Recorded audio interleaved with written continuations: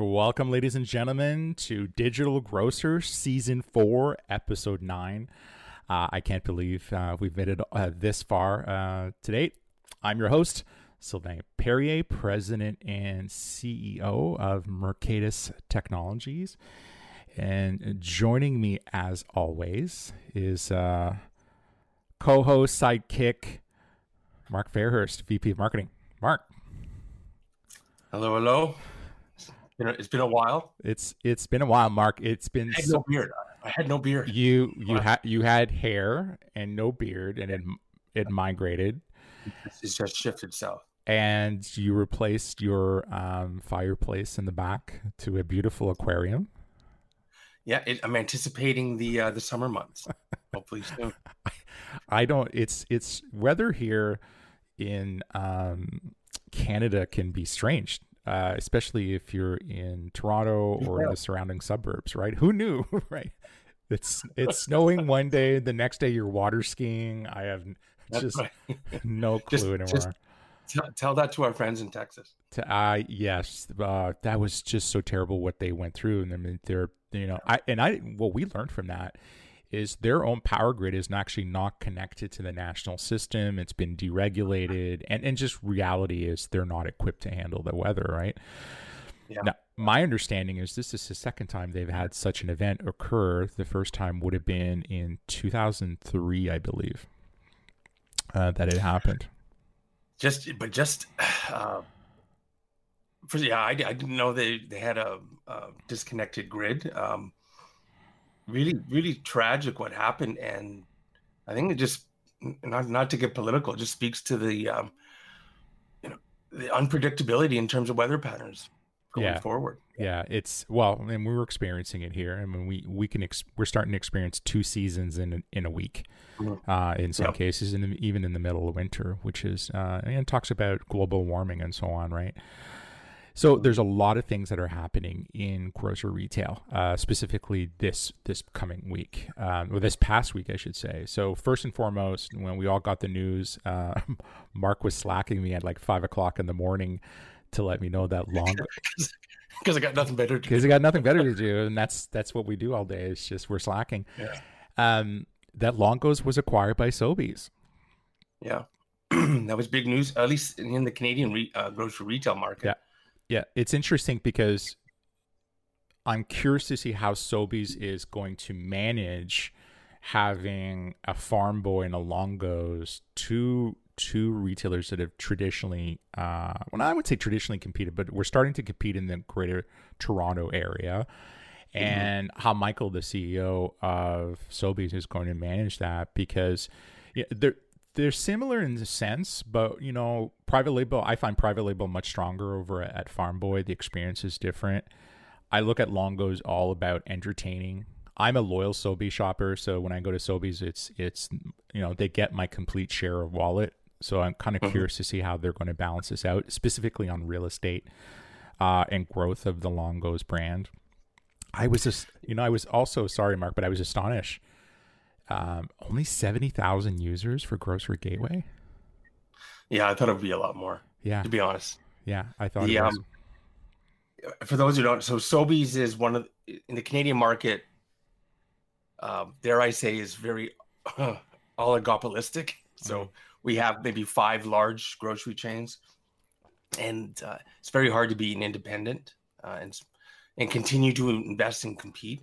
Sobeys has partnered with Ocado to bring to market their robotics CFC, and they've been doing really well. And I guess Longo's just figured, it would be a long, hard road ahead to compete against that kind of momentum. And you got to think, did Sobeys have this in the back of their mind 3-4 years ago when they had started to contemplate what the next iteration of grocery e-commerce would be? And even where they had situated the robotics center, and it's close to where Longo's office is. If that was the case, it was a brilliant long game play for Sobeys. Yeah, absolutely.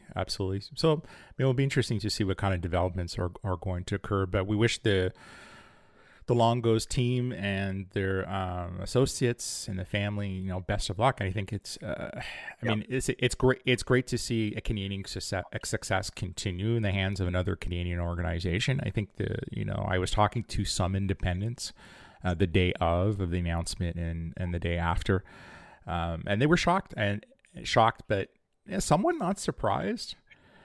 It's kind of challenging right now. I mean, if you look at, I don't know if Mark, if you saw the news that was put out there by NGA a few days ago, but you have, small retailers, asking the U.S. government to investigate large retailers. So that fight between, big retailers and smaller retailers, as much as we like to say there's been this period of détente, that's certainly not the case. Yeah, I think coming out of the pandemic, hopefully, knock on wood soon, the fact that the big fish have gotten bigger and are using their supply chain dominance to get preferential pricing from suppliers is hurting independents. At least that's the contention of the NGA. Yeah. Well, there's also the fact that they can use their capital to do so much more. I mean, not just on pushing the CPGs around, but what innovation is another one. But also turning the ship at a Walmart on innovation is not easy. For it to have a major impact, it's got to be fairly large. I mean, the advantage a smaller retailer has, if they can get past the fear of innovation and the desire to innovate. And you know what I didn't do? I didn't turn off my cell phone, which is so rude of me to our listeners. And so here's what I'm going to do. I'm going to lead by example and turning it off. But the challenge becomes to move the needle, it's got to be so big. So like I was saying, for the smaller retailers, if you can get past that fear of innovation and think iteratively and try, and you somewhat have a bit of an advantage, because any little thing can have such a major impact on business. We recently published some important numbers. So this is in partnership with Brick Meets Click, David Bishop, who we love working with. We published our February numbers from our national survey. Mark, top of your head, can you share some of those numbers? Yeah, it's the February numbers came in at about $8 billion, down from the 9.3 in January. So in some respects, a significant drop, but not unexpected. And I think David's projecting a little more settling coming into March. Mm-hmm. What's clear though is that curbside is continuing to be the dominant fulfillment method for the vast majority of grocery shoppers. The downside though is that the customer experience still lags what respondents are saying that the experience is like with delivery. So when you think, one of the questions that we asked David was, why is it that a shopper goes to a local regional grocer as opposed to a large mass merchant chain? And he says it's two things: it's their product assortment and their customer experience. If you can't deliver on your product promise, you're going to have a challenge. And It's just, your shoppers are going to bleed to those chains that can deliver. Yeah, it's interesting. What came out also of that report that we just started to circulate is that for the month of February, 95 million American households bought groceries online.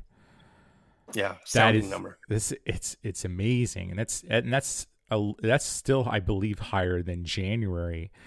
And you said something really interesting around customer satisfaction. I mean, we are seeing, and I shared a report out on the internet from the American Customer Satisfaction Index. It's a report that's done annually, and it goes through multiple verticals in retail, specifically in grocery. I think in this instance, satisfaction, depending on the type of retailer, dropped close to 30%. Yeah. It's very significant. Yeah. And it's definitely something that a lot of the traditional brick and mortar chains really have to take a look at, and because it is a leading indicator for a customer lifetime value. Yeah, it is, and it's interesting you say that, and everything you're going to say is going to be interesting. So Not everything. Not everything. Not Not everything. everything. But what I have found more often than not that a lot of retailers are just doing these mini pulse surveys throughout the year, and what they're not, and so they're using satisfaction. I don't want to call it a lagging indicator, but it's too late when you've measured it throughout the year. What they're not doing is making sure that when the digital receipt is sent out, post submission of the order, they're not including a link to capture a quick survey. When the order is delivered or when the order is picked up, they're not including a follow-up survey. And I know we can get survey fatigue, but we're not talking about 50 questions here. We're talking about 3 questions: a loyalty question, a satisfaction question, and would you return, right? So those are the 3 main drivers of true loyalty in specifically in retail or in research. You can ask those questions repeatedly, and I think the beauty is you can develop this customer rescue program, where you can deal, and as Mark was just saying, it being a leading indicator. If you're starting to see a dip, you have an operational issue that you need to deal with. Don't wait when it's too late to find out, because retailers don't yet know, like in the SaaS industry, you need to take customer churn extremely seriously, and that's not necessarily happening in the grocery e-commerce space. Other news: Kroger is temporarily closing stores in California. I don't know if you saw that, Mark. I saw the headline. I didn't dig into the story. Yeah, so, is it temporary? I don't know. It seems to be in response to the minimum wage increase, and I think it's to force the hand of the government. But the reality, certain depends where in California, but in certain locations, other retailers are going to reap the rewards. I don't know if Kroger is doing this just to put pressure, but at the same time, customers will go to the next available. Yep. An Albertsons, a Safeway, a Walmart, a Smart and Final, a grocery outlet. I mean, they have choice in a lot of those markets. So stay tuned on that. The other thing that we're seeing that's quite interesting out there in the press, we're seeing Instacart really bolster their executive ranks as well as their board of directors. I mean, the big addition to their board is the CEO of Snowflake. Snowflake is a large virtual database provider online. I believe they are a vendor to Instacart in any case, from my understanding from reading some of the press that's out there. I'm often perplexed, and I wonder, and I know our phone has been ringing off the hook with regional retailers that are kind of at a point saying, I need to own my own curbside experience. I'm locked into an exclusive agreement. It's coming to term. I want to get out of this. I need to do something different. And the question I'm asked a lot from these retailers is, has Instacart become too big and for Walmart and an Amazon to catch up to? And where does that leave me as a tier 1, tier 2, and even tier 3 retailer caught up in this brouhaha? And it's an interesting subject. And so Mark and I kind of figured the best way to kind of tackle this is we bring back an old guest and a good friend, Tim Mercatus. He doesn't look old. He doesn't look old. He looks like a rock star. He does. He does look like a rock star.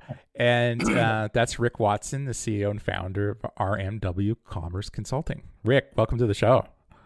Thanks a lot, guys. Great to be back. We do look like an old rock band now. I think the 3 of us together. Well, 2 of us look like we're from the Grateful Dead, and you look like you're from maybe Motley Crue. We'll make you the lead. I had a customer, I'll be honest with you, a CEO of a major retailer about a month ago said I looked like it was in a boy band. What? It wasn't confidence inspiring in a sales pitch. No. No. Oh my God, that's amazing. Wow. So Rick, want to get your thoughts. When you, much like the rest of us, you're reading the headlines of what's happening with Instacart, right? So market growth during the pandemic, the bench strength that they're creating internally at the executive level, at the board level, capital that they're raising. I mean, are they too big to catch up even for a Walmart or an Amazon? Yeah, it's a good question. I think Walmart, no. I'm starting to wonder about Amazon, to be honest, just because of their density and the number of stores. Walmart they're such a monster. They're so good at logistics. If they just focus, I think they have a shot. I think Amazon, I'm a little worried about them. Whole Foods isn't enough by itself. Let's start. To me, that's where you start the conversation. 500 stores in the U.S. is not enough. Not enough availability, not enough selection. Even within a single Whole Foods store, the selection isn't that great. And so that means they either need to acquire someone else, which I don't think they'll do, or they'll continue with their fresh strategy. And so I think online, I'm not seeing someone who's catching them at the moment, because Walmart is still experimenting with, micro fulfillment or hyper local, whatever you want to call it now. And they have a little bit different approach than Kroger to that, who's partnered with Ocado. And so I think it's a legitimate topic to understand. If you really unpack what Instacart is, particularly online, I think that they definitely may be too big to catch. And so what does that leave? So the small regional chain that is literally put all their eggs in the same basket, where does that leave them?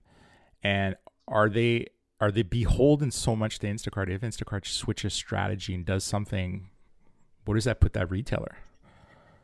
Well, it doesn't put them in a great place, but I think the alternatives are worse, almost.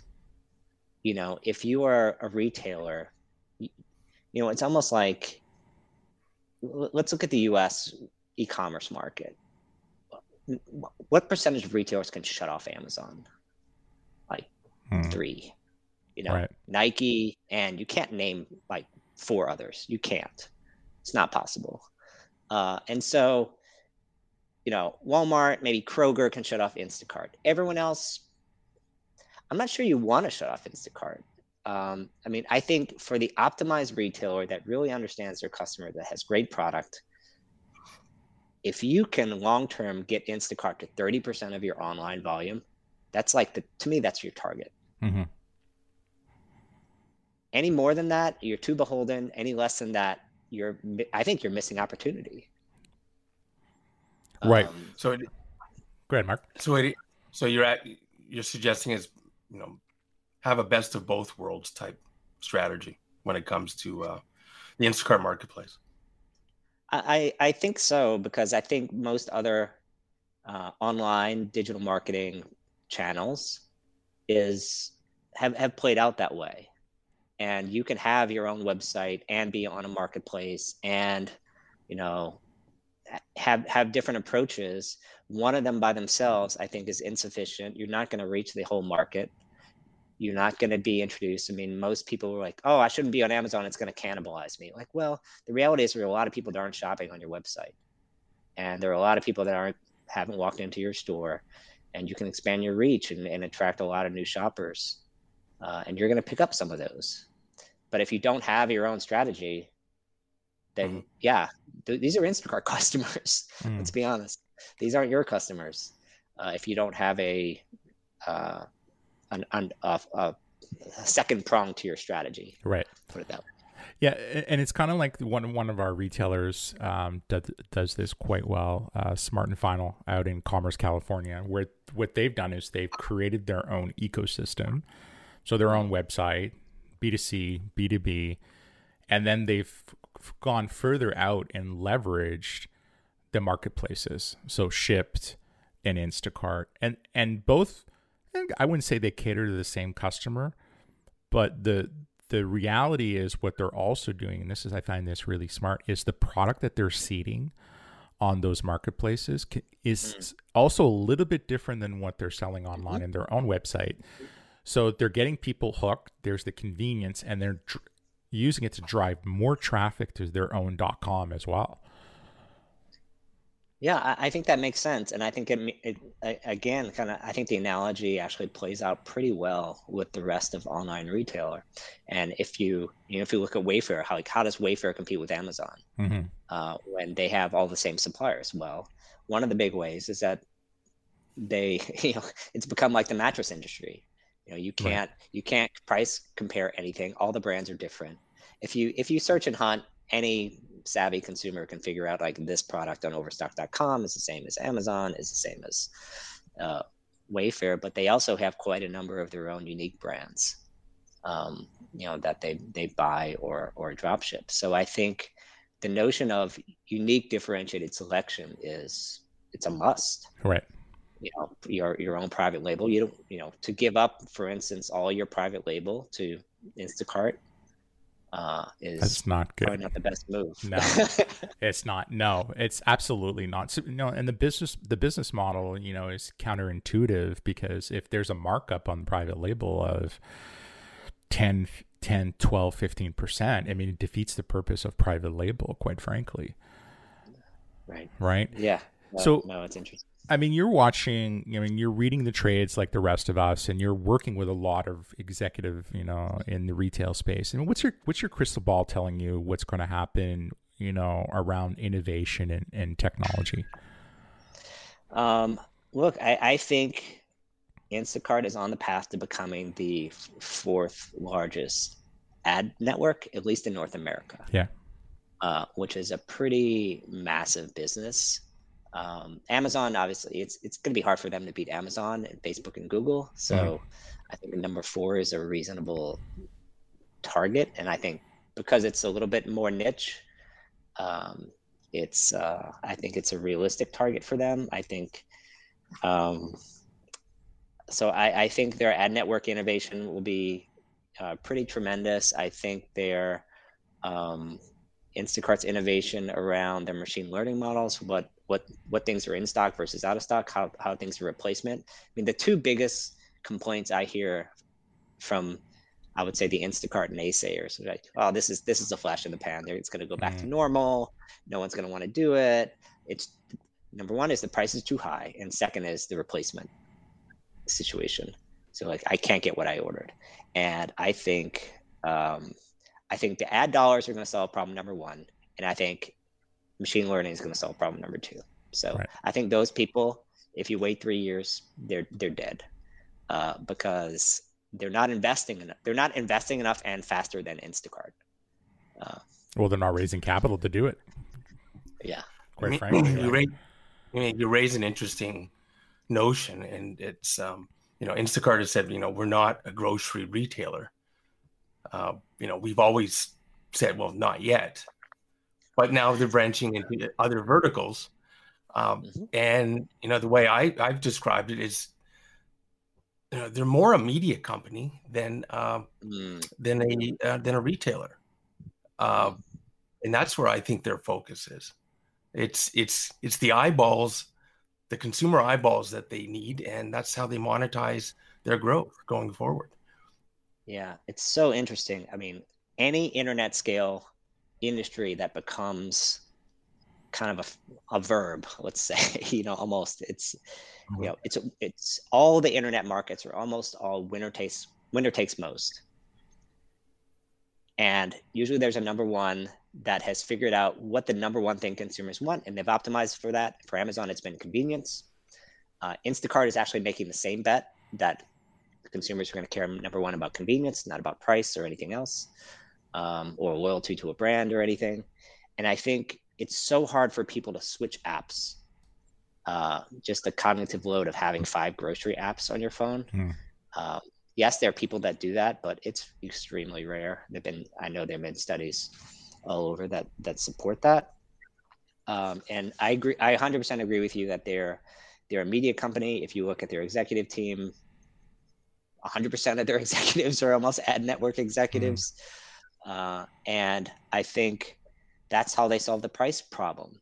And I think retailers ignore Instacart, frankly, at their own peril, because the brands want to pour, like, where is a brand going to spend their money? Are they going to spend money on the end cap at a supermarket no one's walking into anymore? No. Or are they going to spend it online? And where can you concentrate most of your dollars? If Instacart is winning, I don't know, I haven't seen a number since last June, which is a little bit dangerous, obviously, for obvious reasons. But, that number showed online grocery, Instacart had already crossed 50%. Even if they come down to 30%, that's a massive business, particularly if 10 years from now, online grocery is half the market. Right. Let's say. Right. Well, and that's the challenge at the end of the day. If you're a CPG, you can get distribution quite quickly with your ad dollars. Problem is, where do you go and get a vehicle that creates conversion for you? And end caps are never a guarantee, because I think we all know the challenge. Now, I've talked to a lot of CPGs. They spend so much money just making sure that their end caps get installed and the product actually makes it to the end cap. And at the end of the day, it's so frictionless to go with an ad network that guarantees you conversion. It just makes good sense. Right.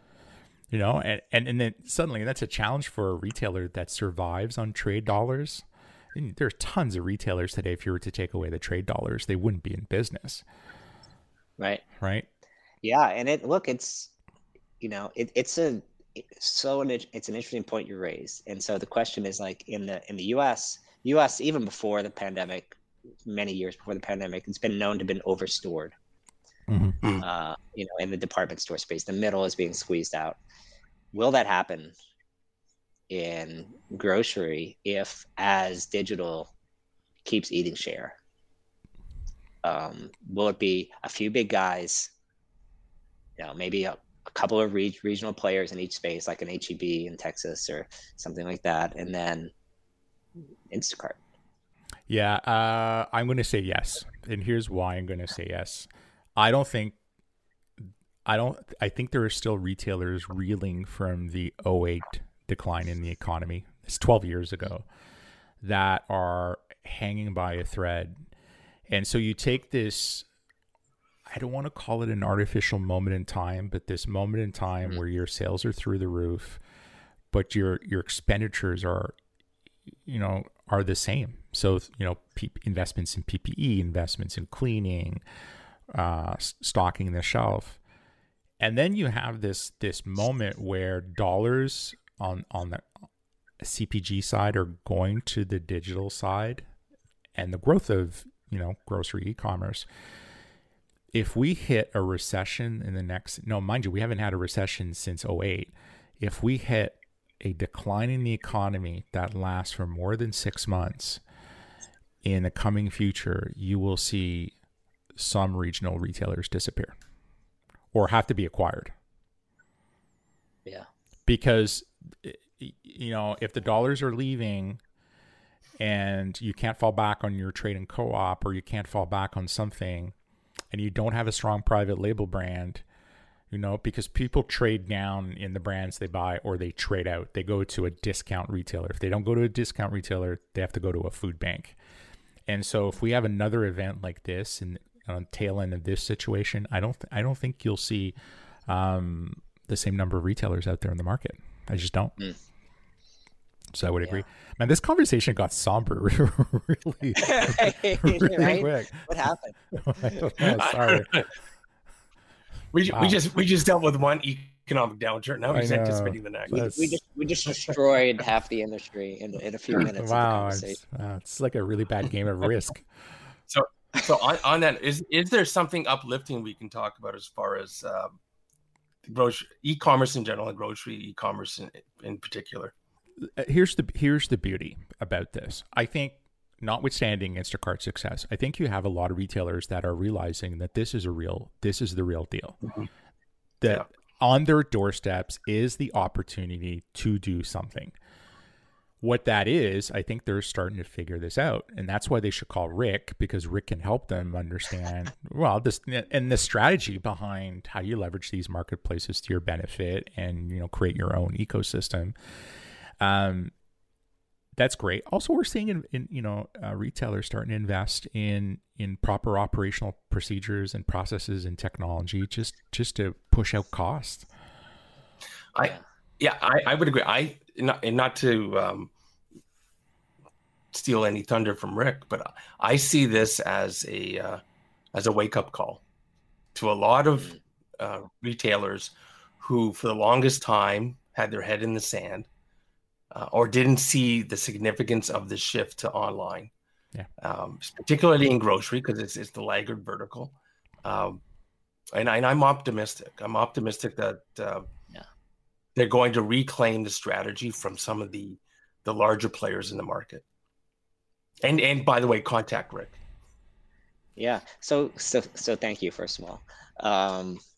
And I think one of the most interesting trends to watch, I think, we're spending a lot of time talking about the retailers. What we're not spending a lot of time talking about the brands.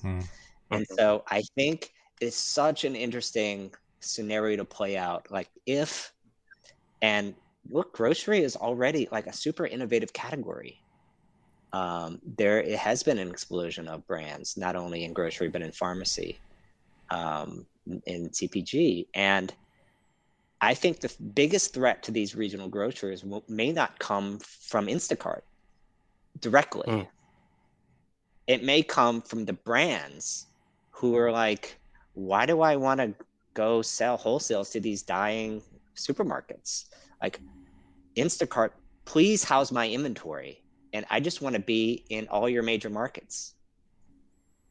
Like, people will be, if we get a direct-to-consumer revolution in grocery, like similar to what we saw in like apparel and clothing and all these DTC online categories, which I think very well you could, especially if you make these easy. Like, just look at it. There's like 3 million Amazon sellers. What percentage of them are only on Amazon? Like a decent percentage are not multi-channel. So I think Instacart could fuel a wave of online only brands that you can't find in a store.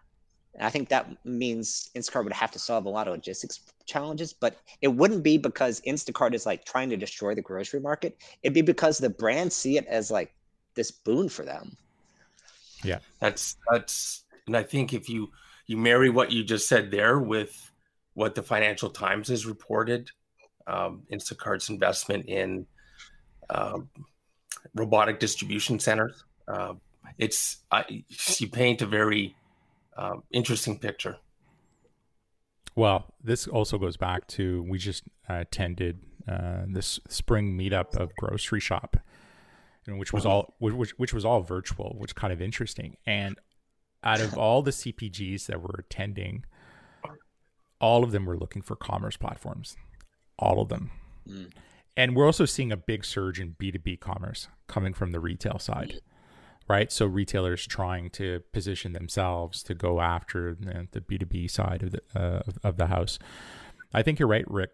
Parting comments for our audience. Any key words of wisdom and advice? Yeah, I mean, I think your notion of wake up call is a good one, because I think we're at an inflection point in the market where we've just made a huge jump from, let's say, 2% online penetration of grocery to 10, 8 to 10, something like that in the US, North America. So the question is, what are you going to do about that? Really, is the kind of the question I would leave most readers with, or most watchers with. And if you keep things on autopilot, you have to invest ahead of the market if you're going to get outsized returns from the growth that's ahead of you, because the big players are investing tens of billions of dollars. And so if you think you can invest another 2% in CapEx next year and capture the opportunity, I think you're wrong. And so I think quite a number of these, I think the investment levels need to go up. The pace of innovation needs to go up. It's not going to be about just the platform. It's going to be about culture. It's going to be about how you innovate faster as an organization. Absolutely. And listen, great to have you on the show as always. So how do people get a hold of you? Yeah, so the easiest way to get a hold of me is check out my website, rmwcommerce.com, or look for me on LinkedIn. Just type in Rick Watson and e-commerce, and you'll find me there. Awesome. It's been great having you on the show, and thank you, Mark. Another show in the can. Yeah, it was a great one. Great guests, great topics. We've got some other shows coming up that I think people are going to be really interested in. I know they're going to be interested. Absolutely.